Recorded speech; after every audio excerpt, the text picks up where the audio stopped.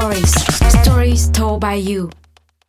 My name is Ellen van Neerven and I'm telling a true story from high school.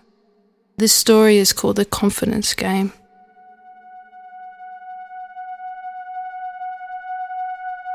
Did I tell you I was in the soccer class at school? Yeah, I spent a lot of time at school playing soccer. 20 of us had been picked for it.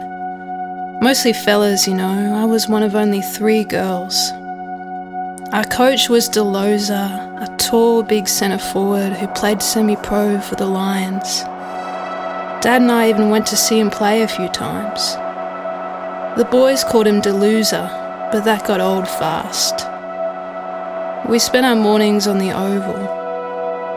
I can't tell you how much soccer meant to me back then. It was who I was.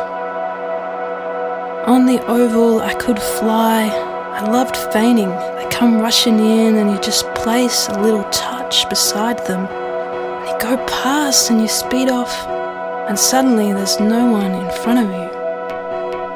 I waited my turns in the wings to float in, to ghost in, to cause damage. They didn't know I was there until I got the ball, zipping in, zipping out. I showed my intent and went for the corners.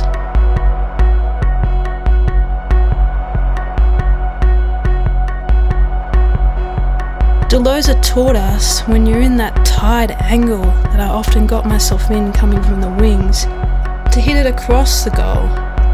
Always go across the goal and 9 times out of 10 it will be too late for the keeper to intercept it. And if they get their hands on it, it's going in anyway.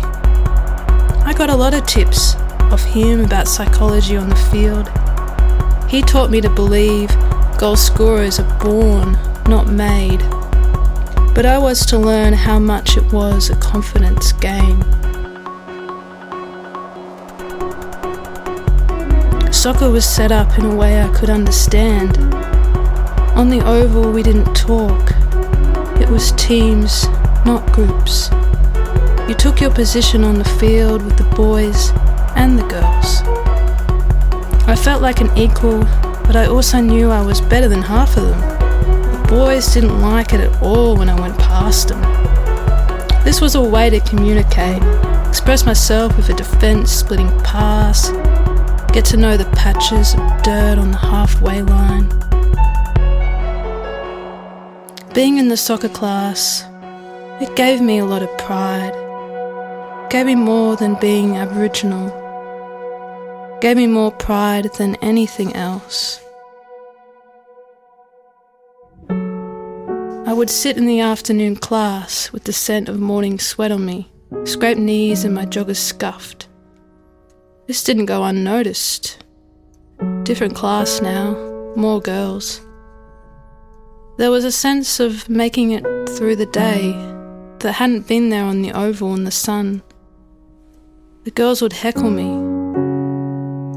Playing with the boys, I'd grown tougher physically, but underneath I had weak skin, and their taunts pinched that skin.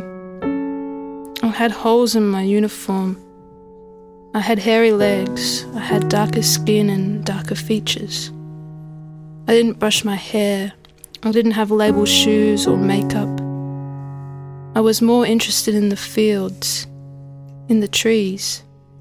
I was interested in listening, not speaking. Sometimes I could get through a class without being noticed.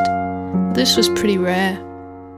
The girls would ask me a question, and my answers always seemed to make them laugh. I didn't know why, really. I wasn't sure how to respond to their names. I just wanted them to leave me alone and get through the rest of the day. Sometimes I couldn't.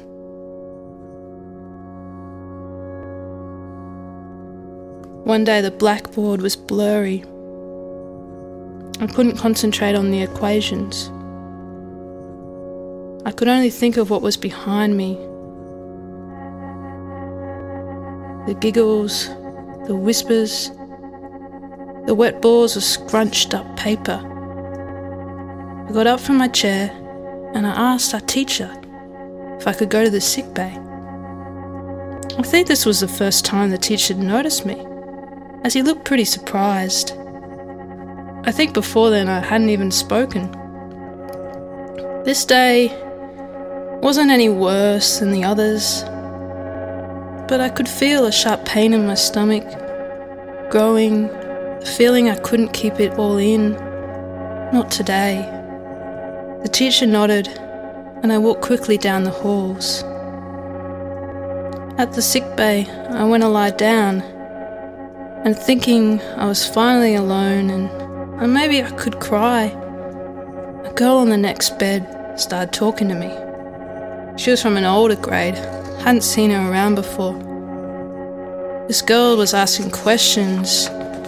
She wanted to know who I was. Where are you from? Dad's Dutch. No, you look, there's something there, something else. No, Dutch. I couldn't answer truthfully.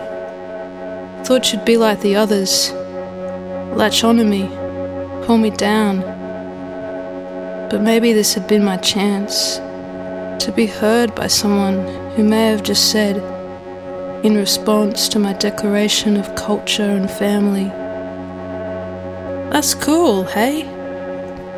I needed that, because words had begun to change me, creep in on what used to be safe corners of the oval.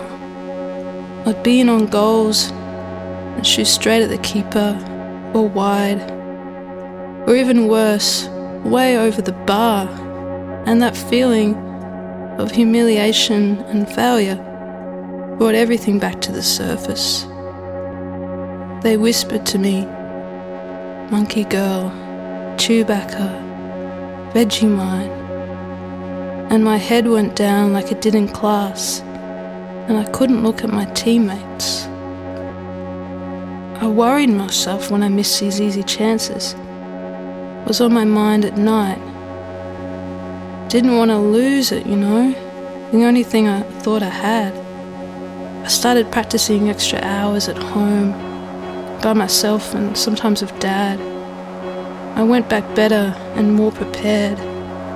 I started slotting them in again, and that weekend I scored 4 against a rival school, and I was cartwheeling inside, but there was that feeling I couldn't get ahead of myself, not ever. And there was little I could do to prepare for the afternoon class. Sitting in that room with my head down, fingers interlaced, nothing meant more to me than 3 o'clock, running home, sometimes singing to myself, 5 minutes across the road, through the park, across the creek, through the trees, into the back gate of our house, and I was home. And my dog was always there to greet me, his nose on my leg, take him out with a soccer ball until my dad got home to see him, and we would watch the sports highlights on TV as we ate pasta at 5 o'clock in the afternoon. And then we were off to training with the mountains in front, the sun setting and the sky fading, and the feeling that I'd escaped something for another day.